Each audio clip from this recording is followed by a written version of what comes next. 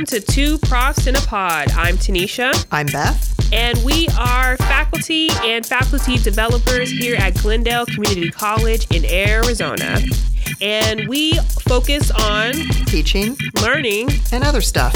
And today we are going to talk about Burnout 2.0. Why are we talking about this topic, Beth? Well, we finished up season 1, or close to the end of season 1, with an episode on burnout. And we have since received a little bit of feedback about that episode from people who wanted to know a little bit more. So instead of ending a season, which tends to be the end of our academic year, we're beginning the academic year talking about burnout. Which I think is really important because I think when we think about burnout, we think about the end of the year. And really, when we talk about burnout and stress and fatigue, it really should be a constant thing that we're focusing on, not just the beginning of the year or the end of the year. It should be a consistent thing. Mm-hmm. So Beth had this idea that, since the school year is about to start, let's talk about it now. Let's talk about being burned out. Yes. Well, I got really burned out last year. And I, as you know, told myself that I was going to do nothing this summer because I needed to relax. So that's what I've been doing, is relaxing, and it's been great. But I've also read a book on burnout and realized that, I might be approaching this burnout thing a little bit incorrectly. How so? So are we talking about now what we've read? Tanisha and I have both been reading about this. Because, that's what we do. We read. Yes, we're preparing. We're preparing.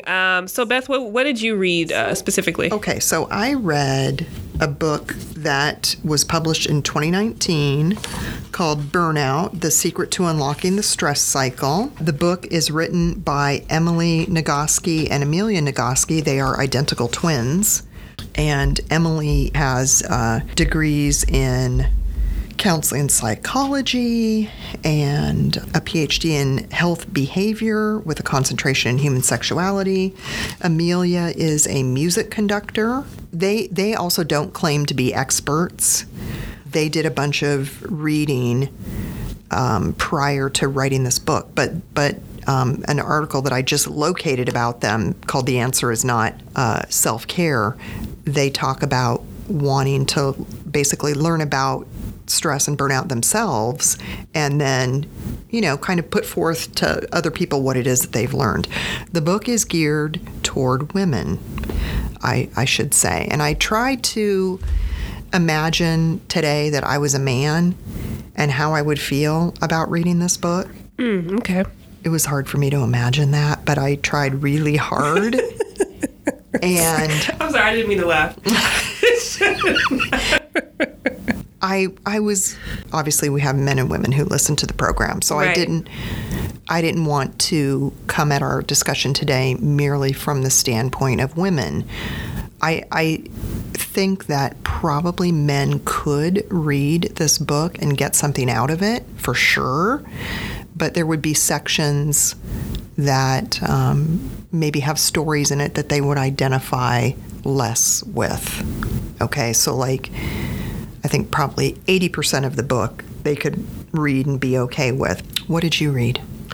I read this book called, actually, when we started talking about this subject, it came to me that, we have an expert in our backyard here at Glendale Community College. His name is Dr. Thomas Rojo Aubry. And I remember that he was, I think he was supposed to present a workshop that focused on compassion fatigue and burnout and resiliency. He knows a lot about it. And he had sent me some information about a book. So I looked up that book, and it's called Unlocking the Code to Human Resiliency, Building Immunity Against Traumatic Stress, Burnout, and Compassion Fatigue. So Dr. Thomas Rojo Aubry is one of the authors. The second author is Dr. J. Eric Ginnery. And they are both experts in their field. Dr. Thomas Rojo Aubrey is actually the director of the Behavioral Health Sciences and professor here on our campus in Glendale Community College. He has a master's degree in marriage and family therapy, and he attained his doctorate in behavioral health from ASU and is currently working on a second doctorate in cognitive psychology, which lets me know he's legit. He knows what he's talking about. Sounds like it. Man, very impressive. And then he's probably had to deal with a little bit of stress. I would think so. Man, that stressed me out just reading that. My goodness. And then there's Dr. Eric Genry, and he is the second author. He's the vice president of the Arizona Trauma Institute. He is a board certified and internationally recognized leader in the study and treatment of traumatic stress and compassion fatigue. And his doctorate is from Florida State University, where he studied with Professor Charles Figley, a pioneer in these two fields. So it was a really interesting book. I have to admit that I haven't read every single chapter. I'm still exploring different aspects of the book. But one of the things that really stuck out to me was just page 10, where it talked about how their intent for this book, or their mission for the book, is they, and I quote, "We intend to help professionals not merely survive the stressful impact of work, but also to thrive, succeed, and flourish in life, no matter the challenges they are facing or the amount of baggage they are lugging around from the past." So I thought that was a really powerful mission, which I'm sure speaks to a lot of our listeners. And what I appreciated about the book is that they really, really focused on, which I thought was important, kind of the neurobiology of burnout and like what it is, how it works, how resiliency, right, is very helpful when it comes to burnout. If you're trying to change your behaviors, what does that look like? So it went really, really deep. So I really, really, really enjoyed the book. And I'm sure we're going to go into more details about it. But as I continue to work through it, I definitely recommend the text. Mm-hmm. You know what I think is interesting right now that I just noticed is the title of the book that you read, Unlocking the Code to Human Resiliency. Look at the title of the book that I read, Burnout: The Secret to Unlocking the Stress Cycle. I mean, both of these titles are alluding to the fact that this is something that needs to be unlocked. Yes. Right? Like there's a key. Yes. There's some kind of secret that we need the answer to. To me, that really kind of indicates that stress and burnout are complicated. Yes. And it actually makes me feel better at being so bad at dealing with stress because it makes me feel less alone. Yeah. Because I think sometimes we are really hard on ourselves. Like we think, oh, why can't I get the stress under control? Why am I experiencing this burnout? Why can't I just get it together? And I think the great thing about the books that we're reading is that it really provides depth and breadth to what is really connected to burnout and how it runs so much deeper than a lot of us think. Learning this information, I think, can help us to be a little bit more kind to ourselves. I think a lot of times we are hard on ourselves, and we need to remember that there are several things that are kind of at work and are at play when it comes to our burnout, right? Mm-hmm. There's the neurological side of things, the physical side of things, the emotional side of things. There's so many layers, and I feel like the book that I just read, Unlocking the Code to Human Resiliency, really kind of gave me even more a broader perspective of some of the things that are at play when it comes to our burnout. So I think this kind of helps us to understand that it is going to be a practice, right, to try to overcome something that it seems like a lot of people are struggling with. And if you're struggling with it yourself, know that you are not alone, right? Beth mentioned how she struggles with it. I still struggle with it. It's like a constant day-to-day practice to try to manage the stress levels that we experience in our lives so that we don't experience burnout. Yeah. Well, one of the main points that Emily and Amelia make in this particular book is how important it is to what they call complete the stress cycle. When I go to the doctor, one of the questions is like, okay, well, are you exercising 30 minutes for, 4 times a week or whatever it is? Mm-hmm. And okay, I give my answer. Well, that's purely At least I get the impression that that's a purely physical component for healthy heart or whatever, right? Right. If we're going to complete the stress cycle, we have to have 30 minutes of something every single day. And I say something because it doesn't have to be exercise in the traditional sense. Right. I have a whole list of things here from the book, and there are probably even more. Well, I know there are more than even is discussed in the book, but the ways that they suggest to complete the stress cycle. So that is, we have stress every day of our lives. Right. That is caused by any number of things, right? But it would be really hard to not have stress in a day unless you were probably in the wilderness by yourself and just relaxing, assuming wild animals don't come up to you. But that's stressful. Right? Well, but yes, but I guess what I'm saying is I have a hard time imagining a day totally free of stress. Yes, okay. So every single day we would need to do something to complete to complete the cycle, because when stress happens, things happen to our body. Right. We get a boost of adrenaline. Right. We get other chemicals that are flowing through our body, and we have to do something to let our body know we're done with that. Mm-hmm. We're safe. Mm-hmm. Okay. And so these activities are ways to complete that stress cycle and let our body know that, you know what, we're safe now. Okay. You can stop pouring those chemicals or those hormones into your body. So, for example, physical activity, everybody knows that one. That's exercise, mm-hmm. right? Mm-hmm. There's also breathing. Okay, so breathing exercises that we're probably all familiar with, mm-hmm. breathe into the count of 4, hold it to 4, breathe out to the count of 4, hold it for 4, mm-hmm. right? That kind of thing. Mm-hmm. Positive social interaction, as long as it's positive and safe, will work. Laughing, really laughing. That tells your body you're safe. Right. These are some of my favorites. Affection. And my significant other and I have been practicing the 20-second hug for some time now, and I don't remember where we first heard about it, but 20 seconds of hugging somebody close to you actually has positive effects for the body. This is a new one, 6-second kiss. Oh. Yeah. If you think about it, it makes sense, right? Right. Your body would know it's safe. Right. If you're kissing for 6 seconds. Right. A big cry, which might go along well with stress. Just let it all out. Mm-hmm. Bawl your eyes out. Creative expression. That's important. So doing something that's considered creative expression. Singing, painting. Mm-hmm. Poetry, dancing. Dancing. I like that one because it's also active. Yes. It's also physical.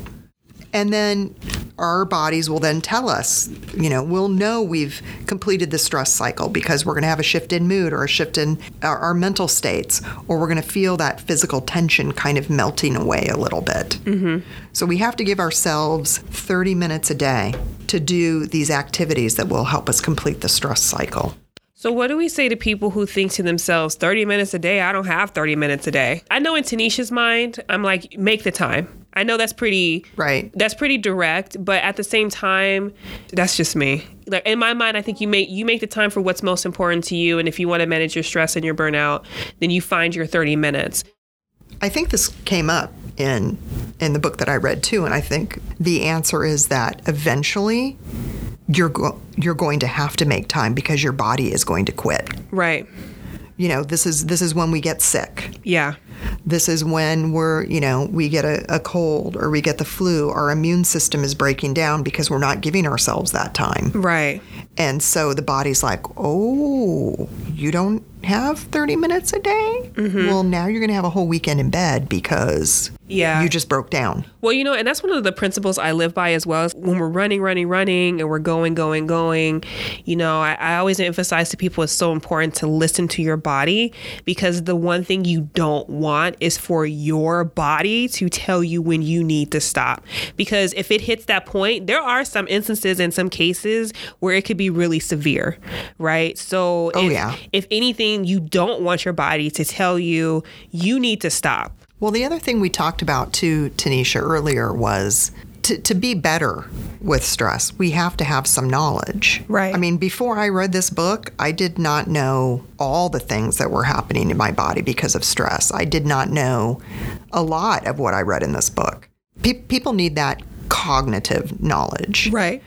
And then they also need a more kind of personal knowledge, like you mentioned earlier about listening to what our bodies are saying to us. Right. And it might be harder for some people to really kind of hear that voice, right? Or feel those feelings, or and know that that's what it's saying, right? Yeah. So like, I'm just trying to give people credit for not being proactive. Yeah. Right. And I don't know that our culture really encourages people to be proactive. No, not at all. There's a lack of awareness out there. People are not aware of those signs and those signals.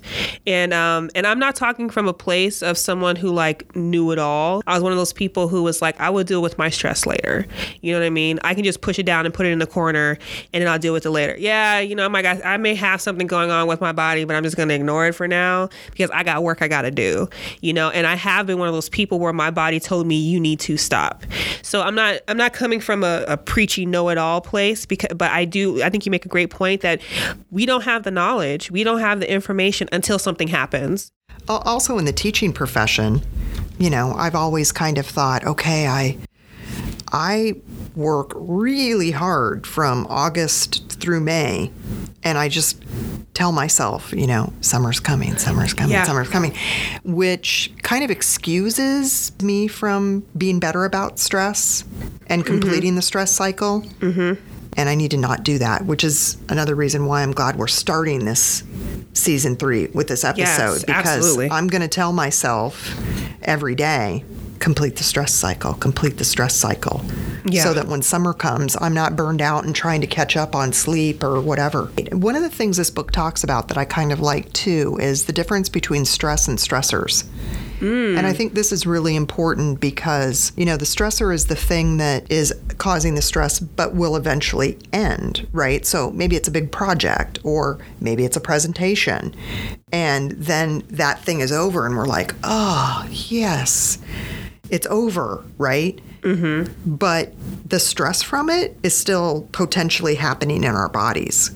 Like it's like an after effect? Well, like it keeps going. It's still going. Yes. Right? If we don't complete that stress cycle every single day. Mm-hmm. Right? Mm-hmm. So, yes, the waiting till, you know, May, it's too late. All that stress has impacted our bodies the entire 9 months. Yeah. And I need to get better at dealing as I go along. Yeah. And I know that's before we even did this podcast today, that was actually something I was trying to practice this summer, is to have moments, I guess, to breathe or to release.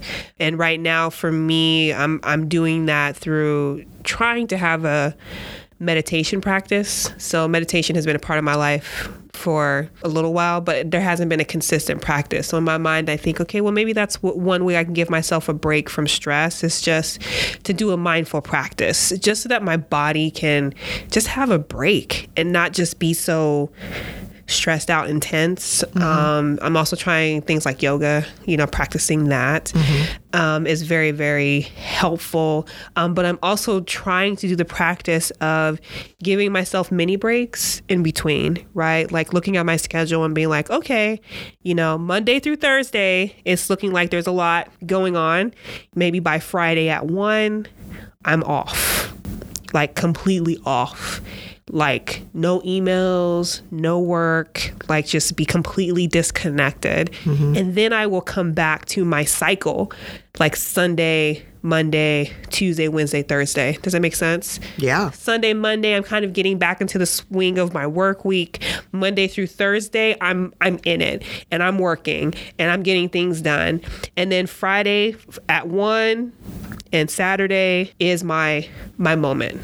My moment to breathe, along with meditation. So I'm trying to do mini breaks. So instead of saying things like, oh, it's the start of the fall semester and from August to December, I'm working and I'm not getting a break until Christmas. I will rest when Christmas comes. This is reminding me of another book that I read really recently called The 3-Day Effect, let's just say this semester starts, and let's say I'm not being very good with stress and I feel burned out earlier than normal. Then based on this book I read called The 3-Day Effect, I would need to get into nature for 3 days. This book was all about research that was conducted where various groups of people went out into nature. In one instance, it was veterans suffering from PTSD.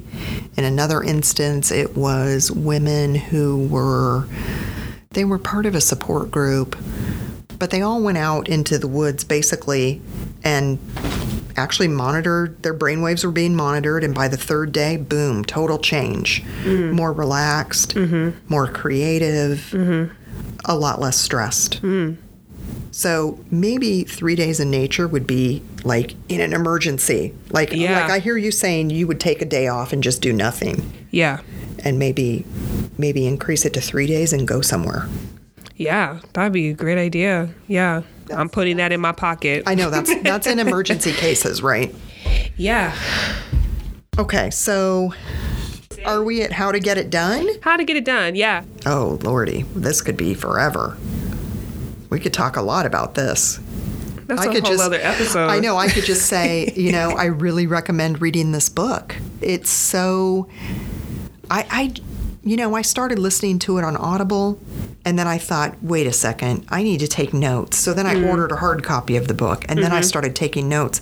But I was taking so many notes, and I said, wait a second, I actually have to finish this book. And I had to stop taking notes just so I could finish the book in a timely manner. Right. But it's just filled with so many suggestions, that are not worked in like, hey, here's a suggestion chapter, but just throughout the book, practices that people could be engaging in that might help them, along with information about how our bodies are working, right? How do I know if I should quit a task? And they've got a chart in here that you can fill out with, what are the benefits of continuing it? What are the benefits of stopping? What are the costs of continuing? What are the costs of stopping? So you can kind of weigh, what's this thing that I'm doing that's causing me a lot of stress? Should I just quit it? Right. Or should I keep paddling? Yeah. Should I just keep swimming? Right. And so little things like that to help us make decisions I found useful in the book. My book, like I said before, it has a lot of depth and breadth to it. So the second half of the book is all treatment. Like, how can we deal with it? And if you want a little bit more depth, because it is pretty textbooky. If you really want to go that deep, then I would definitely recommend this book.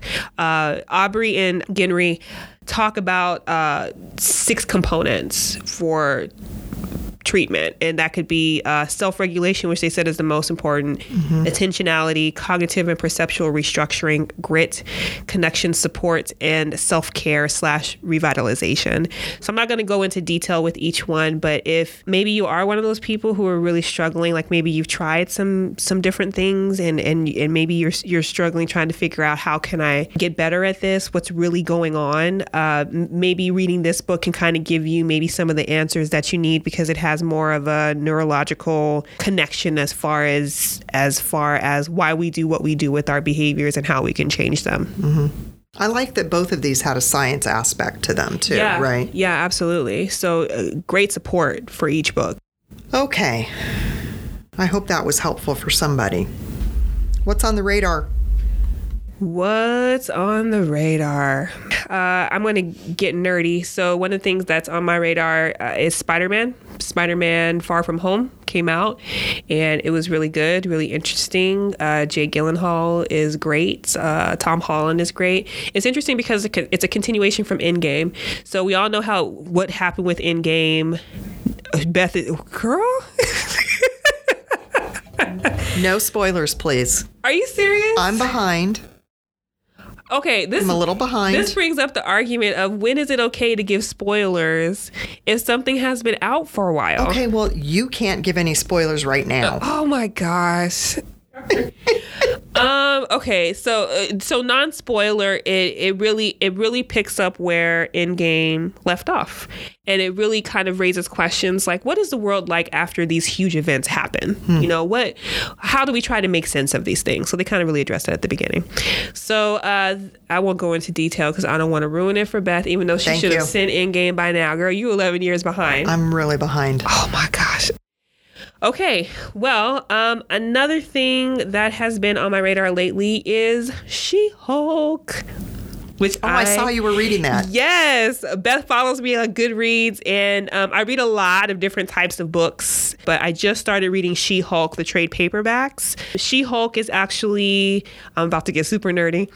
She-Hulk is actually the cousin to Bruce Banner. She needed a blood transfusion and got his gamma rays.